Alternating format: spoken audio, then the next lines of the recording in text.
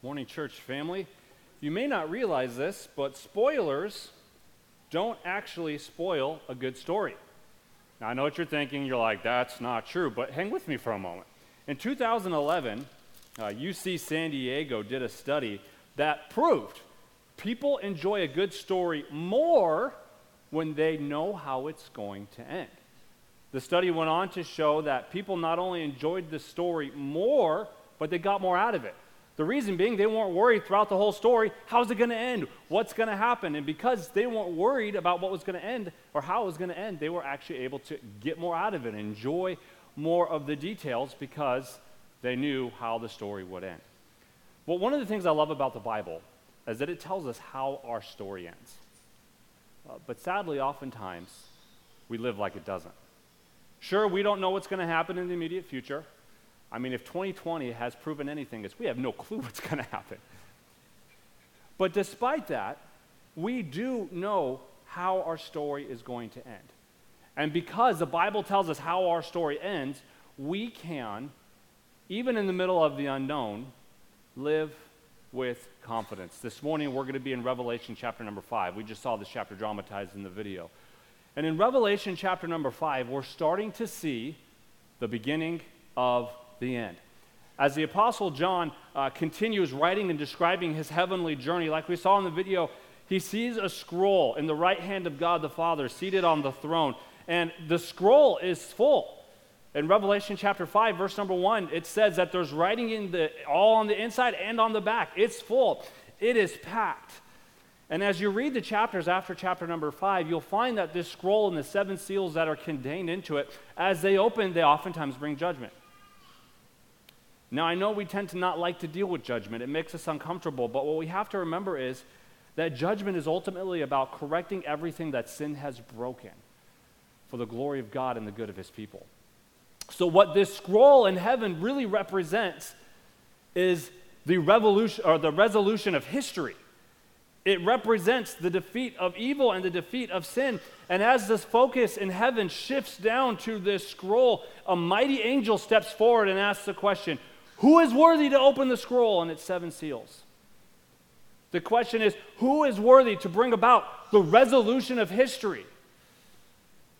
And then, as John looks around and as heaven waits, nobody is presented that is worthy to open the scroll. And as John realizes there's nobody worthy to bring about the resolution of history, the Bible says he weeps loudly. And we tend to just kind of skip past that verse, but I kind of wonder what was going through John's mind as he wept. Maybe he wondered if he had just wasted his life. At this point, he's in exile because of his faith, and I'm wondering if he was wondering, was I exiled for nothing? Did it all mean nothing? Imagine the hopelessness that must have crept into his heart as he sees the resolution of history, but there's nobody that's worthy to step forward and allow that resolution to take place. But what I love is John's weeping is not the end. Neither was the apparent lack of resolution to a sin-cursed world. You see, in verse number 5, one of the elders steps forward and they tell John, don't weep. Behold. And what we're going to see, the theme emerged from John chapter number 5 and the theme, or Revelation 5, and the theme of our message this morning is that Jesus is worthy to bring about the resolution of history. Jesus is worthy to bring about the ultimate defeat of evil. Jesus is worthy to bring about the restoration of all things. In Revelation 5, it shows us why Jesus is worthy and how we as his people respond. If you are physically able, let me invite you to stand. We're going to be in Revelation 5 this morning, working our way through the entire chapter. Today we are concluding our Christmas mini-series that hopefully over these last few weeks has helped us kind of take our eyes off the temporal, take our eyes off of the problems that this year has presented to us, and has helped us fix our eyes, fix our focus, our gaze, and our affections on Jesus as we consider his worthiness. If you are a guest this morning, thank you so much for joining us as we conclude this mini-series. If this is your first time, I'd encourage you, whether you're here in the house this morning or you're watching online, let me encourage you to take out your smartphone and go to fresnochurch.com/connect. There's a little online connection card that you can fill out. We'd love to know that you're with us this morning, especially if you're watching online. For every first-time guest that fills that out this morning, we're going to make a donation to a local nonprofit, a local charity here in the city of Fresno. So let me encourage you to go ahead and do that. But let's read Revelation chapter number 5. I'm going to read all 14 verses. Chapter 5, verse number 1, the Bible says, "Then I saw on the right hand of him who was seated on the throne a scroll written within and on the back, sealed with 7 seals. And I saw a mighty angel proclaiming with a loud voice, 'Who is worthy to open the scroll and break its seals?' And no one in heaven or on earth or under the earth was able to open the scroll or to look into it. And I began to weep loudly, because no one was found worthy to open the scrolls or look into it. And one of the elders said to me, 'Weep no more. Behold, the Lion of the tribe of Judah, the Root of David, has conquered, so that he can open the scroll and its 7 seals.' And between the throne and the 4 living creatures and among the elders I saw a lamb, standing as though it had been slain, with 7 horns and 7 eyes, which are the 7 spirits of God, sent out into all the earth. And he went and took the scroll from the right hand of him who was seated on the throne. And when he had taken the scroll, the 4 living creatures and the 24 elders fell down before the Lamb, each holding a harp and a golden bowls full of incense." We're not going to get into it this morning, but I love the picture this gives us of prayer. It says, "These golden bowls of incense, which are the prayers of the saints." Church, your prayers are heaven's incense. Verse number 9, "And they sang a new song, saying, 'Worthy are you to take the scroll and open its seals, for you were slain, and by your blood you ransomed people for God from every tribe and language and people and nation. And you have made them a kingdom and priests to our God, and they shall reign on the earth.' Then I looked and heard among the throne and the living creatures and the elders the voice of many angels, numbering myriads and myriads and thousands of thousands, saying with a loud voice, 'Worthy is the Lamb who was slain, to receive power and wealth and wisdom and might and honor and glory and blessing.' Amen. And I heard every creature in heaven and on earth and under the earth and in the sea and all that is in them saying, 'To him who sits on the throne and to the Lamb be blessing and honor and glory and might forever and ever.' And the 4 living creatures said, 'Amen.' And the elders fell down and worshiped." Let's pray, then we'll jump into our study this morning. Father, Jesus, you are worthy. And Lord, my words will ultimately fall short of declaring your worthiness. So Father, I pray that your Spirit would, through your word and through this message, do what my mere words alone can't, and that is to make you big in our eyes. Reveal your worthiness. Reveal to us how amazing and powerful and wonderful and mighty you are. I pray this morning, these next few minutes, your worthiness would be on display, and that we, like all of heaven, would just worship. We ask this in your name. Amen. You may be seated. Our first thought this morning is that Jesus is worthy because he has conquered. Jesus is worthy because he has conquered. Look at verse number 5 again. "One of the elders said to me, 'Weep no more. Behold, the Lion of the tribe of Judah, the Root of David, has conquered, so that he can open the scrolls and its 7 seals.'" You see, to bring about the resolution of history, one has to be the master of history. One must be stronger and more powerful than evil in order to defeat it. Only light can drive out darkness. Only righteousness can drive out wickedness. Only love can drive out hate. The curse of sin is wrecking our world, but as we see here in this passage and throughout the New Testament, Jesus has conquered sin.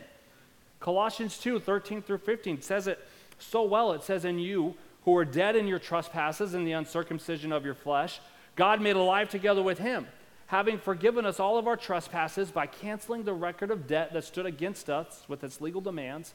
It says, "This he set aside, nailing it to the cross. He disarmed the rulers and authorities and put them to open shame by triumphing over them." Jesus just didn't prove that he was stronger than sin. He conquered sin. He conquered the grave. Just like in the ancient world, a conquering king would ride through a conquered city, dragging his defeated enemy behind him in the street for all to see, putting his defeated enemy to shame. Jesus has conquered sin. Jesus has conquered death, and he drug it through the street, putting it to open shame, declaring for all the world to see, "I have conquered." And because Jesus has conquered, he is worthy to bring about the resolution of history. Jesus has complete and total power. In verse number 6, the Bible describes Jesus as having 7 horns. Now, this is kind of weird. We're like, what, horns? What's going on? Well, throughout the Old Testament in the book of Revelation, horns were a symbol of might. They were a symbol of strength and power. And oftentimes throughout Scripture, the number 7 is the number of completion. And so what we see here in Revelation is that Jesus has complete and total power and authority. There is none as great as the Lion of Judah. Only someone this awe-inspiring and this powerful, only someone who could so thoroughly conquer sin and death, could take the scroll from the right hand of God, seated on his throne, and open it to bring about the resolution of history. And because Jesus has conquered, only he can bring about God's plan. No one else is worthy because no one else has conquered. No one else has so thoroughly defeated sin for all the world. He is a lion. And in these passages it says he is a lamb, but he is a lamb like a lion-like lamb. And immediately after Jesus takes the scroll, what does heaven do? Heaven worships the Lamb with a new song. And in this new song, we see how Jesus conquered. Look at verse number 9. Worthy are you to take the scroll and to open its seals. Why? For you were slain. And by your blood you ransomed people for God from every tribe and language and people and nation. And you have made all these different people from every tribe and every nation and every language. You have taken all these different people, and from them you have made them a kingdom and priests to our gods, and they shall reign on the earth. Not only is Jesus worthy because he conquered, but he is worthy because he was slain. Every good story has a tension that has to be resolved, regardless of the genre of story. If it's a book, if it's a movie, if it's a kid's movie, if it's an adult, it doesn't matter. Every good story has a tension that has to be resolved. For example, one of my favorites, how does weak little Frodo destroy the One Ring of Power? That's the tension that's solved in that story. How do the children, Peter, Susan, and Edmund, and Lucy in the Chronicles of Narnia, how do they defeat the White Witch and restore Narnia? That's the tension that has to be resolved. How does a thug and mediocre boxer, Rocky Balboa, defeat the heavyweight champion of the world, Apollo Creed, the king of Sting? That one's a little easier. There's 4 simple steps. 1, chase a chicken. 2, do some soul searching because you couldn't catch the chicken. Number 3, catch the chicken. Number 4, do a training montage with an epic song that will either A, light your heart on fire, or B, give you the eye of the tiger. It's the same in kids' movies, too. It's the same in kids' movies. I mean, Toy Story 1, the tension. How do Woody and Buzz escape from Sid so Andy can play with them? Toy Story 2, how does Buzz rescue Woody from Al so Andy can play with him? Toy Story 3, how do Woody and Buzz reverse the relentless and unending march of time? Why? So Andy can play with them. Every story has a tension that has to be resolved. It has a conflict that needs to be solved. And in the narrative of Scripture, the tension is, this tension that's not just a movie. This tension has eternal consequence. How does this tension, how will God redeem his creation that has been ravaged by sin and death? How will God in his holiness judge sin and in his love redeem his people? And in one brilliant stroke, Jesus settled the greatest tension the world has ever seen by allowing himself to be slain. And when he allowed himself to be slain, he forever satisfied the holiness of God and made a way for us to be redeemed back to the love of our Father. You see, the Lion of Judah conquered because he was willing to act the part of a lamb. On the one hand, we see a lion-like lamb, but on the other hand, we see a lamb-like lion. Isaiah 53 says, he was oppressed and afflicted, yet he opened not his mouth, like a lamb that is led to the slaughter, and like a sheep that before its shearers is silent, so he opened not his mouth. He willingly allowed himself to be slain so that we could be ransomed back to God. The lion gets the victory through the tactics of the lamb. Jesus is worthy to bring about the resolution of history, of our history, because he gave everything. He conquered through his death and resurrection. Jesus is worthy because he ransomed you and me with his blood. And this passage tells us that because he ransomed us, he has made us a new people. He's given us a new identity, which then gives us a new purpose for living. With his death, he's creating a new kingdom. It's made up of every tribe, language, people, and nation. It's beautifully diverse as we, from people from different backgrounds, come together to become one kingdom, one nation that exists for the praise and glory of God.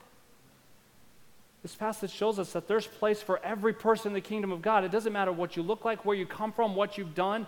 Jesus willingly laid down his life so that you could be saved from the penalty of your sin. He willingly laid down his life so that you didn't have to face the judgment of your sin. Jesus paid the price so that you don't have to. And because Jesus was slain, because Jesus gave everything, he is the one who is worthy to break the seal and open its scrolls and ultimately create a new heaven and a new earth for the glory of God and the good of his people.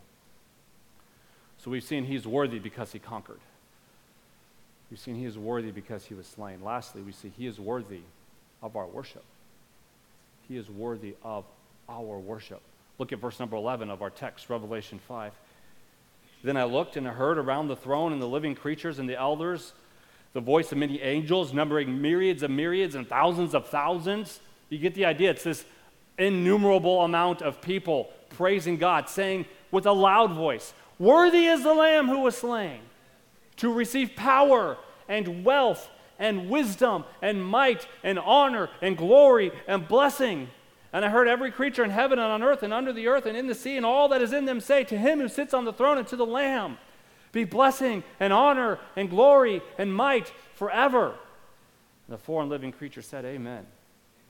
And the elders fell down and worshiped. You see, when Jesus entered the scene, the weeping stopped and the worship began. And just like Jesus was the end of John's weeping here in Revelation 5, Jesus will one day be the end of our weeping. Revelation 21:4-5 says, "He will wipe away every tear from their eyes, and death shall be no more. Neither shall there be mourning, nor crying, nor pain anymore, for the former things have passed away." And he who sat on the throne said, "Behold, I am making all things new." I love how the book of Revelation gives us this picture of unhindered worship. After Jesus resolves history, there will be no more obstacles to our worship. There will be nothing to hinder the intensity and our fullness of joy in Jesus. Right now, we face obstacles. Right now, there are tears. Right now, our worship often is hindered by our sin or the sin of others. Right now, it is difficult.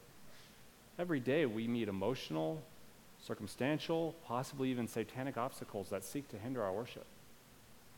And I'll say this, right now, worship through tears is one of the most faith-filled forms of worship that there is. And God promises to meet you in that pain. The book of Psalm 34:18 says, "The Lord is near the brokenhearted. He saves the crushed in spirit." In his book, Facing Reality, Oswald Chambers said, "Faith is the deliberate confidence in the character of God, whose ways you may not understand at the time." Faith is deliberate confidence in the character of God, whose ways you may not understand at the time. So right now, we may not understand the ways of God. So even if we are in pain, even if we, like the Apostle John at the beginning of this chapter, feel hopeless, and we have no idea how things are going to turn out, we can't by faith worship Jesus because he is worthy. And we know beyond a shadow of a doubt, based on the authority of the Word of God, that one day he will restore all that is broken. And in that day, there'll be no more death, no sickness, no crying, no pain, no coronavirus. Praise Jesus. No calamity, best of all, no sin. And there will be limitless creative outlets for us to express our adoration of God. That is how our story ends. Unhindered, white-hot worship for all of eternity. And by the way, this is partly why what we're doing right now, corporate worship, gathering together, is so important. If I could use a modern phrase, that's why it's so essential. Because what it does is it gives us a taste of what we have to look forward to.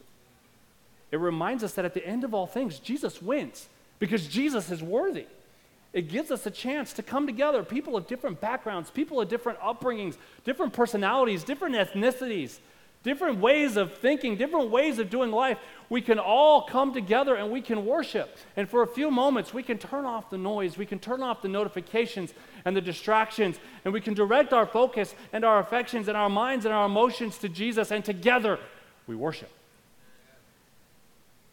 It's not just about entertainment. I mean, don't get me wrong. We want it to be done with excellence because that glorifies God. And we don't want our worship to be hindered by something that sounds awful, right? Like, there's a reason I don't lead worship that Hunter does. Like, it would be a very unnecessary obstacle for you guys. But worship is not about whether or not we're musical. Worship is not about whether or not you're an introvert or you're an extrovert or you're expressive or you're unexpressive. It's not even really about the style of music or whether or not you like the song. I always chuckle when people are like, repetitive songs aren't good for worship. Like, have you read Psalm 136? Over and over again, the mercies of the Lord endures forever. I mean, go back to chapter 4, verse 8 of Revelation, and day and night they never cease to say, holy, holy, holy is the Lord God Almighty, who was and is to come. Holy, holy, holy is the Lord God Almighty, who was and is to come. Holy, holy, holy is the Lord God Almighty, who was and is to come. The reason it's said over and over and over again, because that is glorious and worth repeating for all of eternity. Amen. You see, worship is about proclaiming the worthiness of Jesus. Regardless of the genre, regardless of, it's not my favorite song. It's about proclaiming the worthiness of Jesus, not your preference. This is why we don't just stand and listen as the worship team comes up here and sings and plays. We don't just stand and watch. That's why we all together sing, because we all together proclaim the worthiness of Jesus. I mean, look at chapter 5, verse 12, saying, with a loud voice. With a loud voice. I've got a good dad voice. You guys with me? With a loud voice. Worthy is the Lamb. Because Jesus is worthy, we sing loudly. We don't just stand and mumble.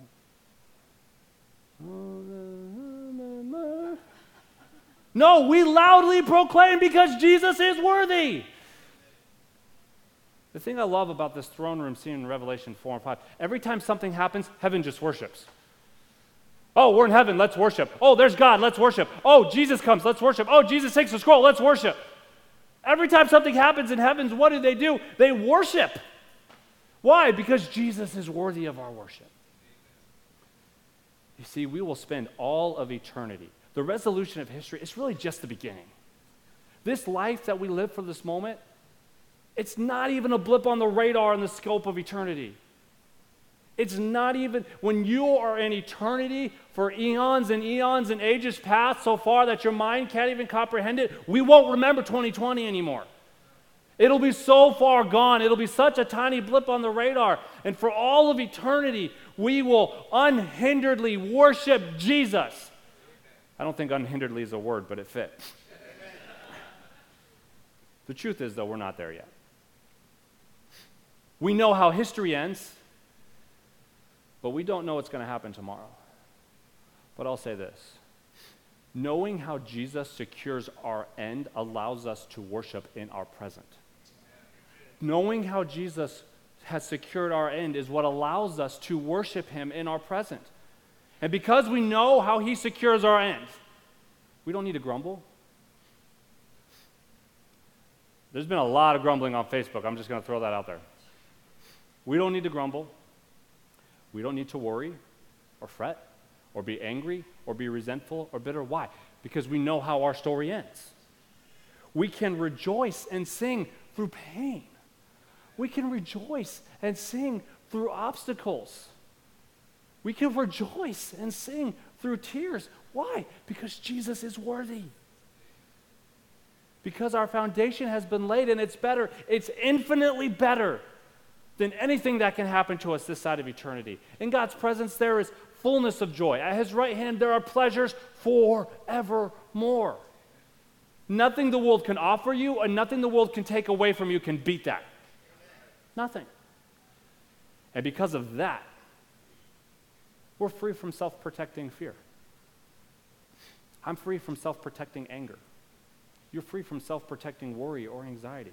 We can endure the difficult twists and turns that this life throws at us because we know the end. We know our end. We might not know what happens on the next page of our story, but folks, we can read the back of the book. And because we know that Jesus is worthy to bring about the resolution of history, we can resolutely live our lives in worship of the true King.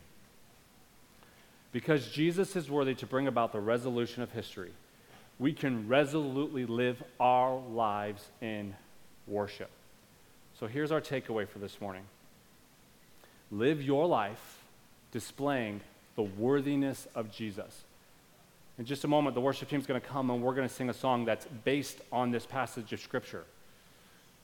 Like we had a video about it, we have a message about it, now we're going to have a song about it. Because Jesus is worthy. And let's, in these next few moments, proclaim with our words, display with our words that we believe Jesus is worthy. And when we leave here this afternoon, let's live our lives displaying Jesus is worthy. And when we go to our jobs tomorrow, or when you go to look for a job tomorrow, live your life displaying the worthiness of Jesus, knowing that Jesus has secured my end because he has conquered sin by allowing himself to be slain for me. Live your life displaying the worthiness of Jesus. Let's pray. Lord, we thank you and we praise you, for you are worthy. And Lord, it's our prayer that we as the people that make up Fresno Church, it's not the biggest church in town, it's not the most flashy church in town, but Lord, I pray that we as the Fresno Church would be a group of people who live our lives displaying the worthiness of Jesus. And that we would live with confidence, knowing you have secured our end. And while we may not know what's going to happen tomorrow, or we may not like what is happening today, Lord, we can live with confidence, free from anger or bitterness or fear or worry, because you have secured our end. Because you are the Lion of Judah, and you are the Lamb who was slain. We pray and ask this in your name. Amen.